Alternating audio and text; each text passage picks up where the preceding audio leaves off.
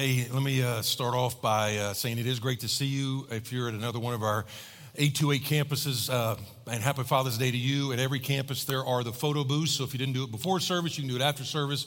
There's a place out in the lobbies where somebody sit there with an iPad and take your picture and shoot it right to your phone. You can put little emojis, a little ranger on your shoulder, just like we did for Mother's Day. All that stuff is available. Friends, family, you go ahead and do that. All right.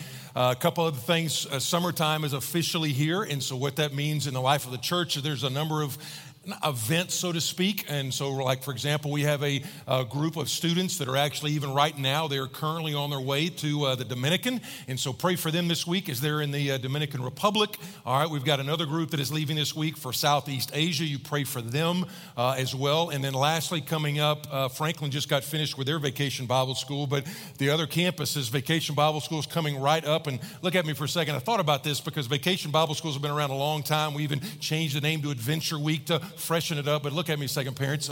We want to come along. There's nothing more strategic than having us come alongside you and help you disciple the next generation of disciple makers, okay? And so that's what that is about, whether it be student camp or whether it be VBS coming up. Please get your student signed up for that, your child signed up for that. And church, hey, thank you for footing the bill on all that deal. That stuff doesn't happen by accident. So because of your generosity, things like Vacation Bible School and student camp and Dominican and all this kind of stuff is able to go on. So, all right, thanks for doing that. That's that part. Here's where we're going to be. If I thought about this week. If you could go back, those of you that have some years on you, if you could go back and hand a note to your 25-year-old self, what would you tell them? If you had the opportunity to go back and to your 25-year-old self, you could jot some things down and say, hey, I want you to know this going forward based on the experience that you had. If you could kind of do the old Back to the Future, kind of get in the time machine, go back. Here's what I want to tell you. I thought about that this week. So here's a couple things I thought about. If I could go back and hand a note to the 25-year-old version of me, here are a few things that I would write. I would write definitely marry Lori Masters. You will not regret it. All right, definitely do that. I would say, take your kids along with you more on ministry trips. We did it some, but looking back, I'm like, you know what? I should have done it virtually every time that it was safe. Theologically, I would have thought really what Tim Keller says, that the gospel is not just the diving board of the Christian life, it's the whole pool. All right, I went years in the Christian life not understanding that very biblical concept. It's about the gospel. It saves you and sanctifies you both. I didn't really grasp that for years. And then one other thing I would tell a 24-year-old version of me is, listen, know God, don't just serve God. Know God, don't just serve Him. You tend to spend your time accomplishing tasks and crossing off different jobs you've done. Worship and then work. Don't worship the work. I would say God wants you to sit and talk with Him, and sitting and talking with Him is not a start or a precursor of anything, and it's not a waste of time at all. That's what I would tell a 25-year-old version of me. Again, here's the idea. We would all in this room, we would all go back and tell that 25-year-old version. Even if you're 26, you would tell that version of you, do this differently if you could go back and relive the past years. The text we're going to look at today, it's actually almost part one of, this one's more personal and the second one is a little more principle-based, but the text today contains some things that I would go back and tell a 17-year-old Bruce to know. I came to Jesus at 17. Didn't grow up going to church very often. We were what's called Creasters, okay? We'd come Christmas and Easter. That's when we would come. So it wasn't a big part of our life. At 17, I came to Christ. And so I looked at this text this week and I thought, these are things that if I could go back and tell a 17-year-old Bruce, and that the current Bruce has to revisit all the time, it would be these things. And basically what it is what do we have to know? What do we have to know in order to grow as a Christian? Now, it's not exhaustive. It's not an exhaustive thing. There's some things we'll look at in the weeks ahead that's like, okay, you got to have this, you got to have this. But these are things that are often overlooked.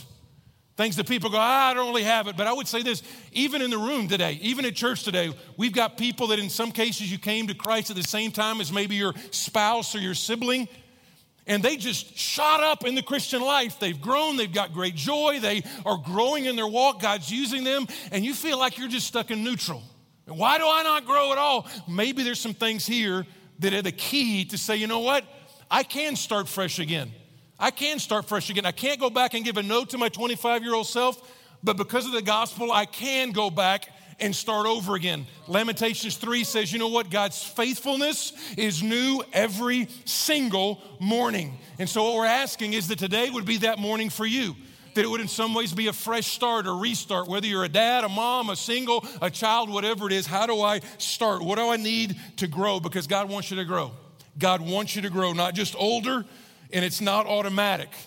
There are people in here, you've been a Christian for 30 years, and yet you are not nearly as mature or as joyful or any of those things about the Christian life as some people that have been a Christian maybe a year or 2 years. And you're like, why is that happening?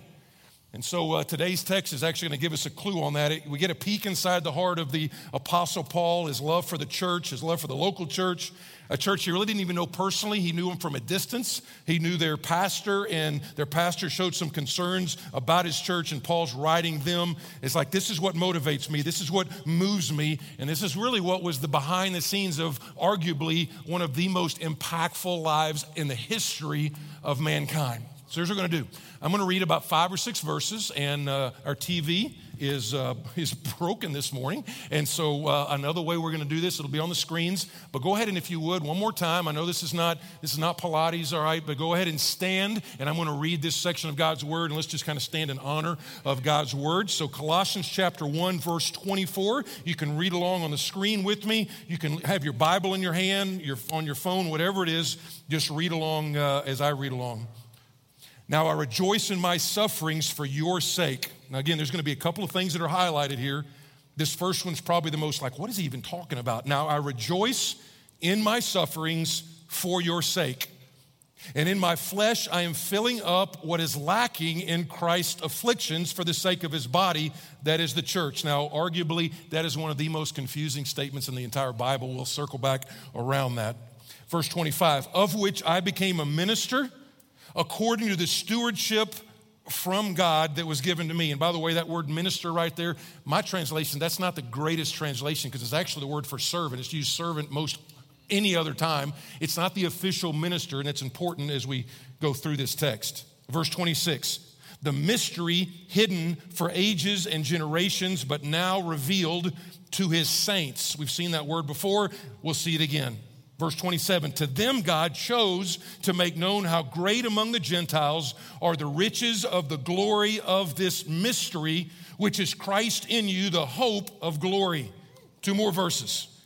This is, if you were trying to look for a purpose statement for the Apostle Paul's life, these next 2 verses, these are his purpose statement. If you were to walk into his office, he didn't have an office, but if he had an office, he would have this on the wall. This is why I'm here. This is what I'm here for. This is my purpose statement. In some ways, this is why you're here. This is why we are here collectively as well. Verse 28, him we proclaim, warning everyone and teaching everyone with all wisdom, that we may present everyone mature in Christ. For this I toil. The word toil there means I work to exhaustion. It means this is what my life is about. For this I toil, struggling with all of his energy that he powerfully works within me. Go ahead and take your seat if you would. Thanks for standing there. Let me make a note before we go through here. Here's a confession. There's a process that goes on in preacher. Every preacher's got their way to get sermons together and how do they go through the text and all this kind of stuff. My way typically is this. As I start to work through the text, the outline will sort of present itself, all right?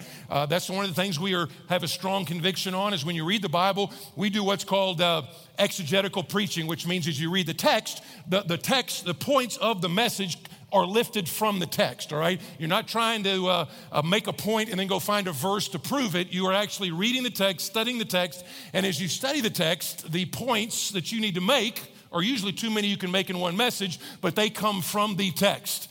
This was a challenge this week because he doesn't write down systemically like he typically does. Typically, he is very easy to outline because he's super systemic. It's like point A, I'm going to talk about point A, point B, I'm going to talk about point B, then I'm going to talk about point C. That's not the way this particular part of Colossians is. It's kind of like riffing in music, all right? It's like a stream of consciousness. He's saying these are things that are super important to me. And then he goes and he kind of goes back and revisits it. But I need some points to be able to actually not chase rabbits all day long. And some rabbits are good to chase. Some rabbits, you just got to avoid the temptation. So what I'm doing, I put about 3 personal statements that I want you to make to yourself today. 3 personal statements to say, you know what, this is who I am. If you're a Christ follower, all 3 of these things are true of you. Now, they might not be true in practice, but they are true in biblical gospel understanding. These are true of you. So if you're a Christ follower, you can actually say these 3 statements. The first one I'll tell you on the front end is by far the hardest one, hardest to understand, has the most questions, has done the most damage, and also it's like, what does that even mean? So we'll spend a little more time on that. But a couple times we're participatory here. So a couple times I might even say, hey, why don't you say this? I am whatever. And man, just do the preacher a favor. And even if you're at Hendersonville and I can't see you, you still just say I am, because Marcus is going to give me a report on whether you actually joined in on the message. So here's where we are. Here's the first one. Just for those of you that like to take notes, point number 1 out of verse 24, just put the words down there that I am afflicted. I am afflicted. You're like, I don't like this sermon already. Okay, well, let's get to the point. Verse 24 is one of the most unusual verses in the Bible. It has caused, people have built whole theological systems on the back half of this one verse, and we'll get to it in a second. Verse 24 says, now I rejoice in my sufferings for your sake. Now, we got to camp here for a second, because based on your background, or even based on the teaching you receive now, it's very easy to think when you come to Christ that it's all like blessings and chocolate sundaes and everything's awesome from then on. Oftentimes your emotions are so strong and that guilt is gone and the shame is gone. You're like, it can never feel any better than this. And it's like when life hits you in the face, oftentimes believers are like shocked that it's actually not just still hard, but life can even get harder after you come to Christ than it was before you came to Christ. And people are like, you didn't tell me that. You didn't tell me that. You said God loves me and has a wonderful plan for my life. You didn't tell me that my family was going to disown me. You didn't tell me that I wouldn't be invited to the same parties anymore.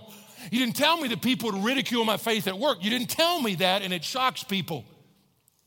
And even if some years go by, and you pray and you pray and you pray and you pray, and God doesn't answer the prayer that you prayed for this or that or this cancer or that job or this sibling or whatever, and it doesn't happen, you're like, that's shocking, and people have walked away from the faith. I've been doing this ministry deal 30 years, and I'm realizing that people either grow or they go when it comes to a difficulty in their life. When they're a Christian, they're just gonna grow. I mean, think back. We don't like it, but think back. Think back the times you grew the most. We can say, you know what, that wasn't the funnest time, but I grew the most. But you and I all know people, and maybe you're one of those people as well. Something happened that you did not expect.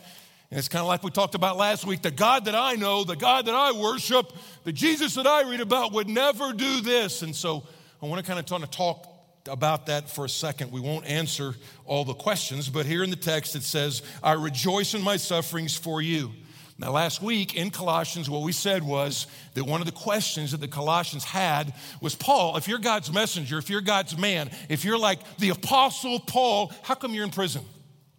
I mean, if you're all of that, if you're that good and you're supposed to do all this right stuff and good stuff, how come you're in a stinking jail cell? Because as best we knew, prisoners and bad people go to jail, not God's people go to jail. And so it was kind of throwing them for a loop. And he says, I rejoice in my sufferings. Now, I got to tell you, you're like, what? I rejoice about a lot of stuff. I rejoice about Papacita's Mexican food down in Atlanta. I rejoice in that. I rejoice. Anytime anybody goes to Atlanta and they bring back salsa and chips, I rejoice, okay? I rejoice when my Texas Tech Red Raiders win a ball game, okay? I rejoice in that. I see them up there. I'm like, yeah, carrying the state of Texas. Once again, I kind of rejoice in that. I rejoice when you finish a run, all right? I rejoice. Running's not fun. I've been running for years, and it's still not fun. What's fun is finishing, and so then I rejoice. Paul says, I rejoice in my sufferings. Now, we got to ask the question, when a statement like that is made, what is his purpose? What is he saying? I rejoice in my sufferings. What is he? I mean, is he a glutton for punishment? I honestly, just true confessions, before I came to Christ, I would see Christians that to me, they would walk around. It's like, oh, I'm so happy I got cancer. Praise God. Praise God that I got in the car. Praise God that I like, and they would have all, and I just didn't believe it, honestly. When I would look at that, most of the time as a cynic, I would say, faker, faker. You're faking it. That can't be real at all. And yet, the guy we see here, he probably knew more. He had like a PhD in suffering. Not only before he came to Christ, he was the one giving the affliction. If you just remember a little bit of Bible history, before he was the one going and causing affliction to Christians. And then once he came to Christ, he was the one receiving affliction because he did come to Christ. So he knew what this was about. But he also could read his Bible. I'm not trying to hammer on any particular preacher. Let me just say this, as I've said 100 times, this is such the fallacy. This is such the damage of the prosperity gospel when it teaches all of this stuff to say, you know what, if you believe enough and if you know Jesus enough, then you will not suffer. And the only problem with that is the Bible. That's the problem with it. It's the whole Bible. I thought about reading all the verses about it, and let me give you a couple of summations. 1/3 of the Psalms are Psalms of lament. Lament means immense sorrow. It's like, man, I don't understand why you're allowing this to happen, God. And I love you and I'm singing to you, but Psalm 73, you know what? When I looked and I saw the prosperity of the wicked, my foot almost slipped. I mean, that's David, okay? It's like, man, I don't understand why that guy's getting a raise and I'm getting laid off and I've been trustworthy with my finances and I'm the one whose business goes belly up. I mean, that's the struggle. And so, 1/3 of the Psalms have Psalms of lament. Every Old Testament prophetic book in the Bible, except the book of Haggai, has a lament in there. You're like, well, what is this? What is this all about? Again, there's so many questions. Let me try to give you a couple of things in this one. When you look at pain and suffering in the Bible, it is not a neat, tidy, systematic theology, okay? So that's why there's a myriad of questions. We've taught on this, not hundreds of times, but I would say dozens of times. And this won't answer all your questions, but I think this might help. There's probably 10 or 12 shades of meaning and categories of suffering and affliction in the Bible. Let me give you like 4 or 5 that might be helpful, okay? When you look in the Bible and you see different shades of meaning and examples in the Bible, let's take 3 or 4 or 5, okay? First one is you see in the Bible is you see what's called common suffering. Okay, common suffering. Common suffering is that goes on every single person, whether they're Christian or not Christian, okay? It's because you and I live in a fallen world, all right? Common suffering. It's like when the tornado hits the town, you know, it doesn't avoid the church. I remember a number of years ago, a televangelist was talking about, that was God's judgment that took across that strip bar, took this away or whatever. The problem with that is what happens like the next year when a tornado takes his house away, okay? Or what happens when it levels the church. That's called common affliction. We live in a fallen world. This is not heaven. There are going to be trials just because you're part of the human race. The second one will be what we can call consequential suffering. Consequential suffering is you and I make a foolish decision. This is the biblical concept of you'll reap what you sow. The book of Proverbs talks about this all the time. If I choose this and I sow into this and I do this all the time, eventually that's going to come back and I'm going to have some consequences for it, okay? If I go down Hendersonville Road at 75 miles an hour, guess what? There's a chance that I'm going to get a ticket, okay? That ticket is not God disciplining you, okay? It's not common affliction. That's consequential, all right? I didn't get a ticket going 75. You got a ticket. Why? Because you were reaping what you were sowing. Not that would be germane to anybody doing that in this church at all, okay, going that fast. All right, correcting discipline. Correcting discipline is God's loving hand of discipline to his sons and daughters. Again, we've taught on this. Hebrews chapter 12 says, those who God loves, God chastens. Those who God loves, God disciplines, all right? What parent never disciplines their child, all right? I tell you what, a bad parent never disciplines their child. That's what happens. Proverbs says, you know what, if you never discipline your child, you hate your child. And it's recognizing the fact that, you know what, you just love you more than you because you don't want to go through all the grief that it takes to discipline properly a child. But God disciplines his kids, Hebrews chapter 12, verse 5, 6, 7, 8, 9, 10, 11, all right there. The part that is in this passage, though, it's not common suffering, okay? It's not even consequential suffering because he hadn't done anything wrong at all. And it's not even God's chastisement of him. What we call this kind of suffering and affliction is called Christian suffering. It's suffering that Paul is having simply because he's a Christ follower. He actually is suffering something that he would not have suffered had he not been a Christ follower. Now, this is all over the Bible, folks. This is the part I got to say. It's all over the Bible. 1 Peter chapter 4 says, do not be surprised at the fiery ordeal that comes among you, as if something strange were happening to you. And then he says, don't suffer as an evildoer or a murderer or a meddler or a gossip. But if you suffer for the name of Jesus, then God's glory and God's blessing is on you. That's a whole different deal. Paul would tell a young pastor, listen, all who desire to live godly in Christ Jesus will be persecuted. Into the Sermon on the Mount, it says, blessed are you when men cast insults at you. Such were the prophets before you. So here it is. Paul is not in prison because he did something wrong. It's because he did something right. He was preaching the gospel. Now listen to me. I want to be precise in the statements because I understand when you're dealing with hurt and anger and a lot of stuff might be coming up, I want to be sensitive. And it's hard to be sensitive when you got like 5 minutes to deal with something as big and massive. And that's why I was like, man, we could take like all of these and make one sermon out of them. But listen carefully. Though God may not cause your affliction, he can use your affliction for his glory, for your growth. Listen to me.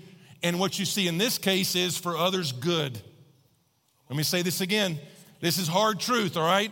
All right? You're not gonna get this. So at 1-800 and send me a prayer cloth. You're not gonna get this. All right. So let me say it again. Even though God, he allowed it. Let's just say that God definitely allowed the affliction. He can use the affliction one of 3 ways: for his glory, for your growth. In this case, it's very clear it was for other people's good. Because what does he say? He says, I rejoice in my suffering. What's the next little phrase say right there in your Bible? What does it say? What does it say? For your sake. So he says there's a reason behind it. Here's the biggest thing you got to know when it comes to just pain. We could talk all day about pain. Sometimes pain's for a day, sometimes pain's for a season, sometimes pain's for the rest of your life. Every single pain. When you're a Christ follower, there's not a single pain that is not Father filtered into your life. And every time you have pain, there's a purpose behind it. Your pain has a purpose. I'm not saying that you get to see the purpose right down here. You might not. Sometimes you do, sometimes you don't. But let me give you some things that it's not. When we're talking about the idea of rejoicing in suffering, it's not optimism. It's not pure optimism. Optimism is the assumption that tomorrow will be better just because it's tomorrow. Tomorrow, that's optimism. The sun will come out tomorrow. Well, maybe it won't, okay? What if tomorrow is as bad as today is for you? It's not pure optimism. It's not stoicism either. Stoicism is I'm going to detach myself from anybody that I'm going to love and anybody that I'm going to have pain from. I'm just going to be a stoic. I'm not going to react. I'm just going to detach myself from that. That's not Christianity. That's Buddhism, by the way. That's not Christianity. Christianity actually leans into love, even loving people that might even cause you some pain. And so here's what the joy comes from. Knowing a good and powerful God is using this, and you can rejoice when you're confident. And here's the key. You can rejoice when you're confident that what you gain from the pain is worth it. It's worth it. That's what he's saying. He's saying, I'm in this prison for your sake, but it's worth it. Now, we know this. We just don't see it very often.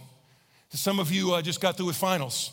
And you just got through with finals, and some of you burned the midnight oil, you pulled all-nighters, you drank 10 cups of coffee, and you suffered, if you will. You suffered in school over these last few weeks. Why? Because you want to get a good grade, and then you want to get a diploma, and then you want to get a good job. But it wasn't like, oh, I love pulling all-nighters. That was not it at all. You love what the end result was. That's why Paul says, I don't rejoice because of my sufferings. I rejoice in the midst of them. Why? Because I know a good and gracious and powerful God is doing something in them. Some of you guys out here are going to be going through two-a-days here pretty soon. And nobody at two-a-days, I promise, nobody in two-a-days is like, I love this throbbing headache in my head from this helmet. Nobody's saying that. Man, I love this. This is just so awesome that I can barely get out of bed. They're not saying that at all. But what they're reminding themselves of, and their teammates are reminding themselves of constantly is, you know what? It's worth it. It's worth it. It's worth it. We got a game coming in September. We're going to be in the district come later on in the fall. We're going to win this thing. And when we're hoisting that trophy, we'll look back in 2 days in August and say, it is worth it.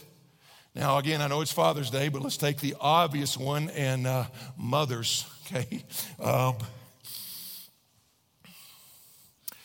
I was told before our first child was born, that birth was beautiful. That's what I was told. I knew no better. It's like, oh, birth, babies are beautiful, births are beautiful. It's just it's such a beautiful, beautiful thing. And, you know, I never had a baby, but I've been in the room for 2 of them. And beautiful is not the adjective that I would use. It's not the adjective. But when I was watching Tyler get born, I was like, doctor, is that supposed to be happening? I mean, is that the baby? Is that his head is a cone and my wife's head spun around 3 times trying to push the baby out. Is that what's supposed to happen? Now here's what, it's going to be a great Father's Day for me, I can tell. But here's what I would say. Is listen, I can't believe I said that. Okay, here's what there's not a mom in here that, I mean, again, to me, it's scary, but you look around and you ask, you go, who would do that voluntarily? Who would do that voluntarily? And who would call that process beautiful? And every mom in here would say, you know what? I would. I'm going to just kind of forget about it, and I can wave away the suffering and say to their child, if that is what it took to bring you into the world, I rejoice in my suffering for your sake. You were totally, totally worth it. That's what Paul is saying about his kids in the ministry, his kids in the gospel, to say, you know what, it's totally worth it. If my suffering is either a great example, we don't know exactly how it was a benefit to them, but Paul's like, I feel about you, Colossians, I know it's producing in you, the church. Now, we don't pursue suffering for suffering's sake, we pursue Jesus, and suffering accompanies that. And what Paul is saying is basically this: my joy is the fact that I will give up some comforting things that I like a good food or my comfort. I will give that up gladly if I know that it will benefit someone else, if I know it will benefit the church. And then specifically, I'll tell you one of the most, read sometime Romans 9, and he actually says this. Paul says, I wish myself accursed for my brethren's sake. And you read the context around it, here's what he says. He's thinking about his Jewish brothers who don't know Jesus, and he says, I wish I could go to hell if it could take you out of hell. Man, that is some love. That's saying, I will suffer if somehow I could trade places with you. So when you look at it, I'm afflicted. Here's what you got to know. You're like, well, what is the reason I'm suffering for? And I can tell you, people are like, why am I suffering? I don't know. I don't know the reason. You're going through something. I don't know why that is. I can't sit there and go, you know what? Here's what that means. I can't tell you all the time. I can't tell you most of the time. I can't even tell me most of the time. I can tell you 2 things you know you can eliminate and you can know that it can't mean. It can't mean that God has forgotten you. All right. The cross of Jesus shows you that when you're going through that, he is not moving away from you, that he has adopted you into his family. The cross can show, you know what? I know even in spite of the evidence, he's not forgotten me. He loves me. He cares for me. The cross proves that. Okay. You can also look at your situation and look at the cross. You can look at the resurrection, and the resurrection says, I know it can't mean that God is not involved in my life. All right. The resurrection shows me that God will complete what he has started, and he is not finished with me yet. So I know he hadn't forgotten me, and I know he hasn't been done away with me. So that's what I can eliminate, and then we can kind of figure out what I'm supposed to do, all right? It's not about what is it? What is it? It's about who are you making me. Now, before we go on to the next one, the next one's a little bit shorter. I know some of you are like, what does that one part of that verse mean? This is where that if you preach through a book, you're like, if I wasn't preaching through a book, I'd probably skip that verse, because I'm like, what does that even mean? And here's what it says. The verse is what it is. So let's pull the bus over for just a second, and let's take a little bit of a tour in that. So the end of verse 24, here's what it says. And in my flesh, I am filling up what is lacking in Christ's afflictions for the sake of his body. What is that? What does that mean? Filling up what is lacking in Christ's afflictions? Now, here's a quick little Bible study rule. If there's a verse in the Bible that is unclear, then you let the preponderance of all the clear verses give commentary on the unclear verse. So the best commentary, before you go to 10 different places, what do you think about it? What do you think about it? Then look and see what it could mean, or is there anything similar in the Bible, or is it telling me something opposite? So if you know your Bible at all, the Bible is super clear that Jesus did everything necessary to save you. When he pushed himself up and says, it is finished, it means he is totally satisfied the law and the justice of God. So what is lacking is, the best that I can tell, is the message of what Christ did on the cross was going to cost his people something to push it out. That's the best thing I can do. You're like, I don't think it means that. Okay, we can just agree to disagree. You're like, well, exactly what does it mean? That seems to be the best thing. We know it doesn't mean people have built whole systems on this thing. You know what? I got to suffer to make up for what Jesus didn't do on the cross. That can't be it, because the Bible we studied Galatians all that last summer, and it was like Jesus plus nothing equals everything. So we can't add anything to it. Here's what I would just say this. Here's a quote by a guy named Francis Chan about this whole idea of suffering, and then we'll go to this next one. Christians are people who believe in life after death. The church is a bride that believes the groom is returning and he is going to take her away to be with him for all of eternity. Our confidence in this truth produces actions that look stupid to an unbelieving world. Our hope motivates us to suffer. We understand the brevity of life and eagerly hope for a glorious eternity. We are sure of it. We are betting everything on it, even our lives. So you can say pretty easily, I'm afflicted. The second one, some of you are not going to want to say it, so I'm going to make you say it. I'm going to shame you into saying it, okay? And so we're going to read these next ones, and believe it or not, you can't just say I'm afflicted. The Bible, if you're a Christ follower, actually says, I know we got a lot of backgrounds in here, biblically speaking, the Bible says if you are a Christ follower, you can confidently, not arrogantly say, I am a saint. I'm a saint. You're like, you don't know my father-in-law, but I'm just saying, I am a saint. If you're a Christ follower, I am a saint. You're like, how does that even work? All right, this is about the fourth time he said it in here. So look at verse 25 and 26. Let me give you an overview, and then I'm going to make some application. To me, this is it. If I knew this as a 17-year-old new Christian, this would have saved me so much. It would have saved me so much grief. Verse 25 says this, of which I became a minister according to the stewardship from God that was given to me for you to make the word of God fully known. Verse 26, this is the part you kind of underline. The mystery hidden for ages and generations, but now revealed to his saints. All right, here's a 60-second overview of the Old Testament. All right, here's 60 seconds. This is the Old Testament in 60 seconds. Here's kind of the way that you're talking about the mystery right there. The mystery that he's talking about is in Genesis, God comes to Abraham and tells him, I'm going to bless all the nations through the nation that he would form out of Abram. Abram name turns to Abraham. Abraham then basically is the father of the Jewish race, father of Israel. Israel grows. It grows so much the Egyptians who had enslaved them, they get nervous. God calls Moses, bust my people out. He busts them out of all of that slavery in Egypt. They go into the promised land. They go around for a while. God gives them laws to show how they would flourish. They continue to break those laws. He then instituted the sacrificial system. The sacrificial system, all the bulls and goats, et cetera, et cetera. The whole time, Israel is thinking that this whole thing is national. The whole time they're thinking, that's our God, that's our God, that's our God and our God only. Despite the fact that repeatedly in the Old Testament, he's like, Israel, you're going to be a blessing to the whole world, not just you. But it got very, very, very nationalistic. The mystery comes, and the mystery was there until Jesus comes, fulfills the law, goes to the cross as a substitute, is resurrected, and then sends the Holy Spirit. And so the tension in the book of Acts is when Peter preaches, when we went to the book of Acts, Peter preaches, all these people get saved. Listen to me, they're all Jewish early on. Virtually all of them are Jews that get saved early on. It's not until Acts 10 that a non-Jew, a Gentile, actually comes to faith in Christ, and then the whole thing is revealed. So the mystery is, in the Old Testament, if you're going to worship the God of the Bible, you had to become Jewish.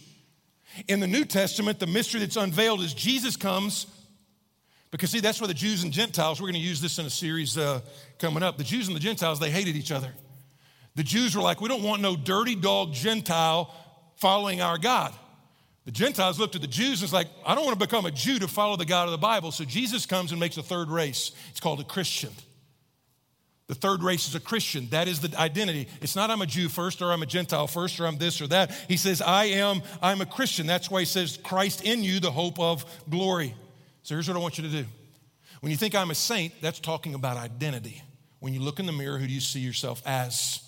Now, one of my favorite movie series are called The Bourne Identity. I think that was the first one. They had Bourne Identity, Jason Bourne, the Bourne Supremacy. All, there's like, whatever. It's more than Rocky movies almost. But the first Bourne movie was basically, it started off with a guy named Jason Bourne that didn't know who he was.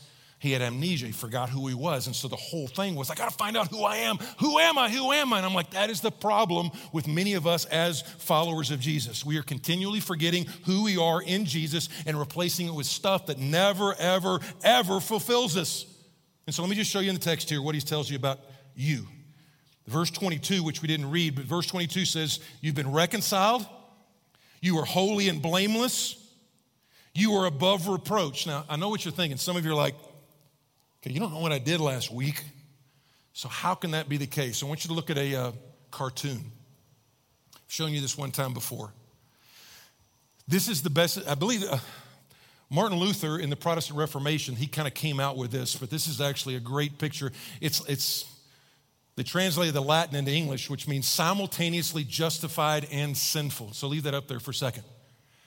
What you have is obviously what Jesus did on the cross, and then that's you and I with that big picture, and we're quaking a little bit. It's like, I have my sin, I have my sin, I have my sin. But when it says you are holy and you are blameless and you are above reproach, he's not talking about your activity at that point. I mean, honestly, can anybody in here say, you know what? If you look over my life over the last 6 months, that's the way I would describe myself. I am holy and blameless and above reproach. I'm blameless in front of Almighty God. Loved one, I don't mean to tell you that, but you're a liar and the truth is not in you, because the only person that could say that is Jesus Christ. Now, here's the point. The point is, when Jesus died on the cross, and then when you repented and embraced him, God then looks at you in the same way, with the same resume as what Jesus has. So when we sing those songs and then we have like 2 Corinthians 5:21, that's what it means when it says it made him who knew no sin to be sin on our behalf so that we might become the righteousness of God in him. That's what it means. That means that and see, here's the whole part of once you become a Christian, how does God start to make my identity and my activity start to get closer and closer together? Or even better yet, how does my activity start to flow from who I already know as my identity in Christ? So my buddy Jetty Greer, he's preached here before, he'll preach here again, but he's got a book out called Gospel. You need to read it if you hadn't read it. Here's what he says. He's got a little prayer in there, and here's part of it, and I don't know how to say it any better. In Christ, there is nothing I can do that would make you, meaning God, you love me more, and nothing I have done that makes you love me less. That is a great prayer to pray. If you understand the gospel, if you don't understand the gospel, or if you've never repented and embraced Christ, that is not true about you. But if you're a Christ follower, even if you had a bad week, a bad month, a bad year, in Christ, there is nothing I can do to make you love me more. You know what? You can have 100 different quiet times. You can give a ton of money. There's nothing you can do to say, you know, I love that guy even more. You can't blow it any worse to say, you know what? He loves me less. All right, that's what saint means. It's not what's done to me, it's what Jesus has done for me. And so the word saint is about identity. I gotta go quick here, so listen quick. Okay, this is these next two sentences, I'm going to repeat them twice. Listen to them. This is the one, it's like, we're going to hit it again for like a whole series sometime. The bad news is, listen to me, the bad news is, Christians, we are sinners. That's the bad news. Even after Christ, we are still sinners. The good news is we are not just sinners. I'll give you a little theological trivia here. Every time the word sinner is used in the Bible, except 3, and those 3 are kind of, you can look at those 3 a couple of different ways. God actually refers, when he says sinner, he's talking about the person before he's embraced Christ, not afterwards. There's 3 times possibly that mean he's actually calling the saint a sinner. All the other times when he says sinner, it's talking about a BC. It's somebody before Christ. So here's the way we're going to put it. A saint does sin, but a Christian is one who has, listen to this, a Christian is one who has saint as their constant identity and has sin as their occasional activity. Please get that down. If you're a Christian, your identity 24/7 is, I'm a saint. Your occasional activity will be, I've sinned. And as a matter of fact, the way you operate after you've sinned really shows, do you understand the gospel? I didn't know this. I did not practice this probably till 5 or 6 years ago even. I was steeped in performance. I was steeped in the fact that I messed up. I was like that dog I talked about last week, the grace dog and the law dog. When I messed up, what I did was sit there. I was like the dog that would tuck his tail when the master would come in, and I'd run to the car. It's like, oh no, because I messed up and he knows, and what's going to happen? I would run from God.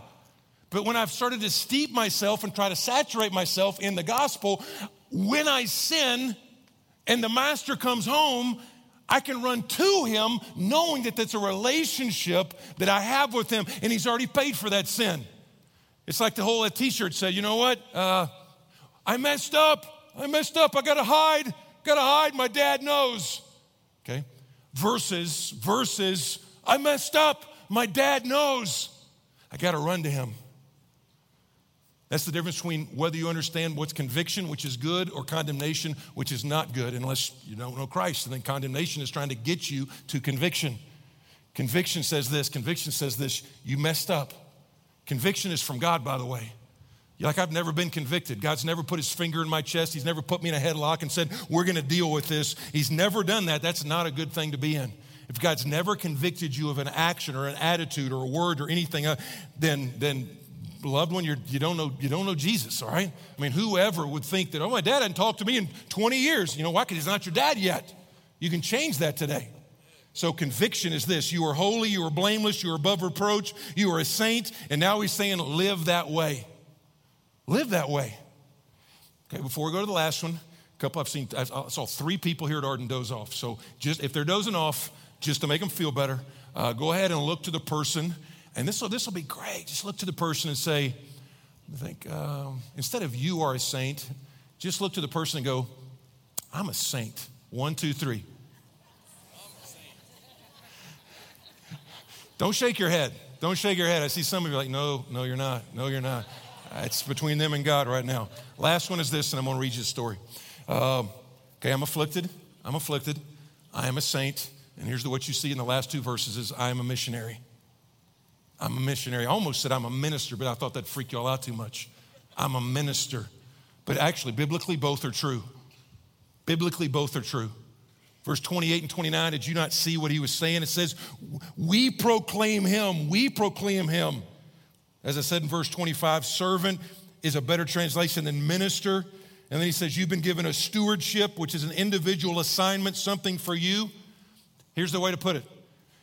If you're a Christ follower, listen to me, you are in ministry. You are in ministry. People are like, how many pastors do y'all have on staff? And I know what they mean. They mean, how many vocational, Ephesians chapter 4, equipping type of pastors do we have? I understand what they're saying. Listen to me carefully. Our calls are different. But you are in ministry just like I'm in ministry. You are a minister. You're like, how are you going to tell me that? I'm telling you that because the New Testament says that's what you are. 1 Peter chapter 2, it says, we Christians, you are a royal priesthood, a called out nation. The Great Commission was given to us. And so when we think about our church, I read a stat this week that Airbnb has a fraction of the employees that hotels have. A fraction. I saw they had like 2,000 employees. I think it was Hyatt had like 93,000, but put them all together, you're talking about hundreds of thousands of employees. And yet Airbnb actually had a ton more rooms than all of the hotel chains combined, the top 5 combined. What's the difference? The difference was they got the business into the hands of the people so that anybody with a smartphone could lease out a room. That's what the church is supposed to be about. The church is not supposed to be a bunch of professionals talking to a crowd. It's supposed to be, we talk to a crowd, equip them, and then you go out and you're on mission during the day. That's the way the church, here's what's happened. That's the way it was for hundreds of years. And then the Dark Ages happened, and all of a sudden the church said, we're the professionals. We're the professionals. You guys are the people. We're the professionals. But then around 1600s, all of a sudden they rediscovered the Bible, and it's like, no, look in the Bible. The Bible is the people are priests as well. The people are missionaries as well. The people are ministers as well. And so here it is. You were a disciple maker. You got one job. That's our one job. You're like, what's our job? What's our job as a church? We got one job. So real quickly, just that little humor. I saw some pictures, and Here, you know that whole thing. You had one job. You had one job. You had one job. Okay, so you had one job. So you had one job. Messed it up. It's like you had one job. Here's another one. You had one job. But you had one job. Just put the cheese on. I don't even know what that is. A fillet of fish or something. I don't know what that is. You had one job. I love this one. You had one job. It was like made in America, okay? Made in America. You had one job. And this is probably the best one. It'll take a second.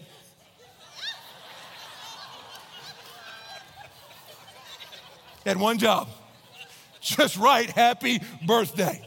So here's what I say. It's like you had one job, church. We have one job. There's a guy named Joby Martin who said this, and he'll be preaching here at the end of August here at Biltmore Church, and I love this. I read this from him this week. He said, the best way to deepen your relationship with Jesus is to help someone discover theirs.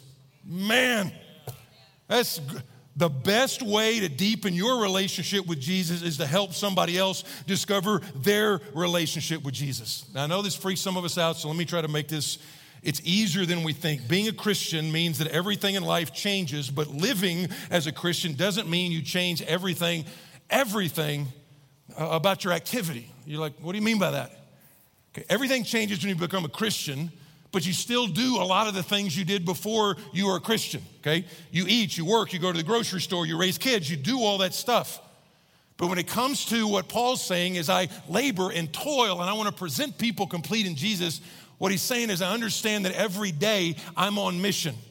We talk about, hey, they're in the Dominican, hey, they're in Asia, hey, we're going over to Ecuador, and that's awesome. What you got to kind of grasp, though, to grow is every time you walk out of these doors, and actually sometimes even when you're inside these doors, you are a missionary. Biblically, you are a minister. And so what happens is day by day, meal by meal, conversation by conversation, all you do is you basically walk toward Jesus with intentionality, and you do it with people. That's discipleship.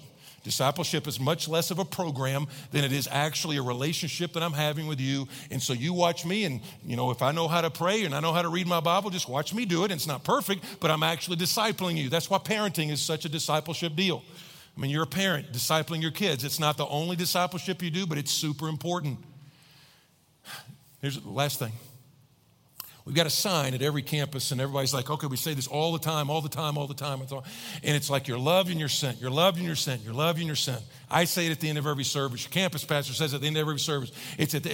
When you leave here, it's by the coffee shops. It's all of that. Not only is that a true statement, because we want you to understand, I'm loved by God. That's my identity. But then my activity is I'm sent out into the world.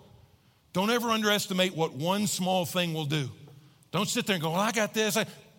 One story that I came up, this was emailed actually to my wife, and then she sent it to me, and so I asked permission to use it, but I thought this is exactly what he's saying.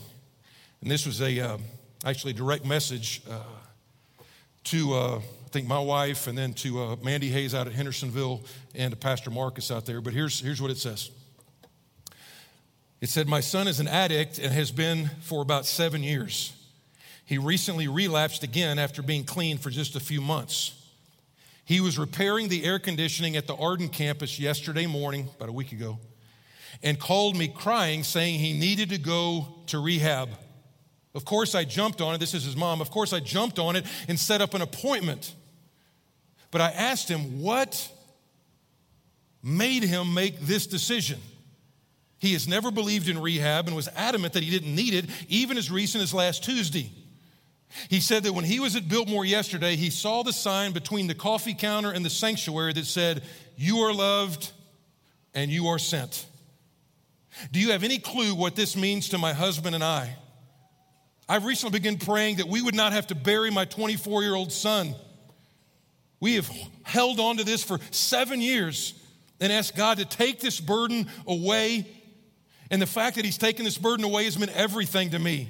For that sign to be there has meant that my son has an opportunity to be clean and be the person that I know that God wants him to be. Thank you for your provision over the campuses, even down to the simplest thing as a sign. That sign means life or death to our family. All right.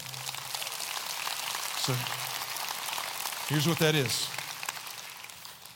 You are loved and you are sent. So I want you to bow your heads for a second. Campus pastors, you're going to pray over the campus that God has entrusted to you. I want you to pray specifically for dads and granddads. Father, right now, I want to pray for the men and women in this room. God, I pray that they would be deeply stained by the fact that my pain has a purpose, I have a God behind all of this who is good and powerful. Minister to them in their pain. Show them that you are rolling up your sleeves and moving toward them in the midst of their affliction.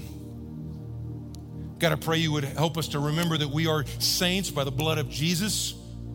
Know that as our identity, so it does change our activity. God, I pray as we leave here in a few minutes, whether it be to our kids or to our neighborhoods or to our ball team, we would understand we are sent and everything matters. Everything matters. The tip we leave, the smile we give, the conversation we have, the prayer that we pray, the love that we show, everything matters. So God, I pray even for our town. I pray for this city that you've allowed us to be a part of, that as we leave this safe place, we would understand we are sent, we are missionaries. God, I pray specifically for the dads and the granddads and even the great-granddads in here. God, I pray that you would take all of their regrets and have them be a new beginning this morning. That you are the God that can restore the years that have been eaten by the locusts, that today would be the day that dads and granddads and future dads would say, you know what, I want to be God's man. I want to be the man that God made me to be. I want to break the chain of the dysfunction that has been in our family for years. And by the grace of God, I'll be that man. God, I pray you would encourage us to be quick to repent, quick to apologize, quick to forgive. God, we pray for the months coming up that it would be the most glorious days of your church that we've ever seen. But I pray you'd start with the families and start today. In Jesus' name, amen.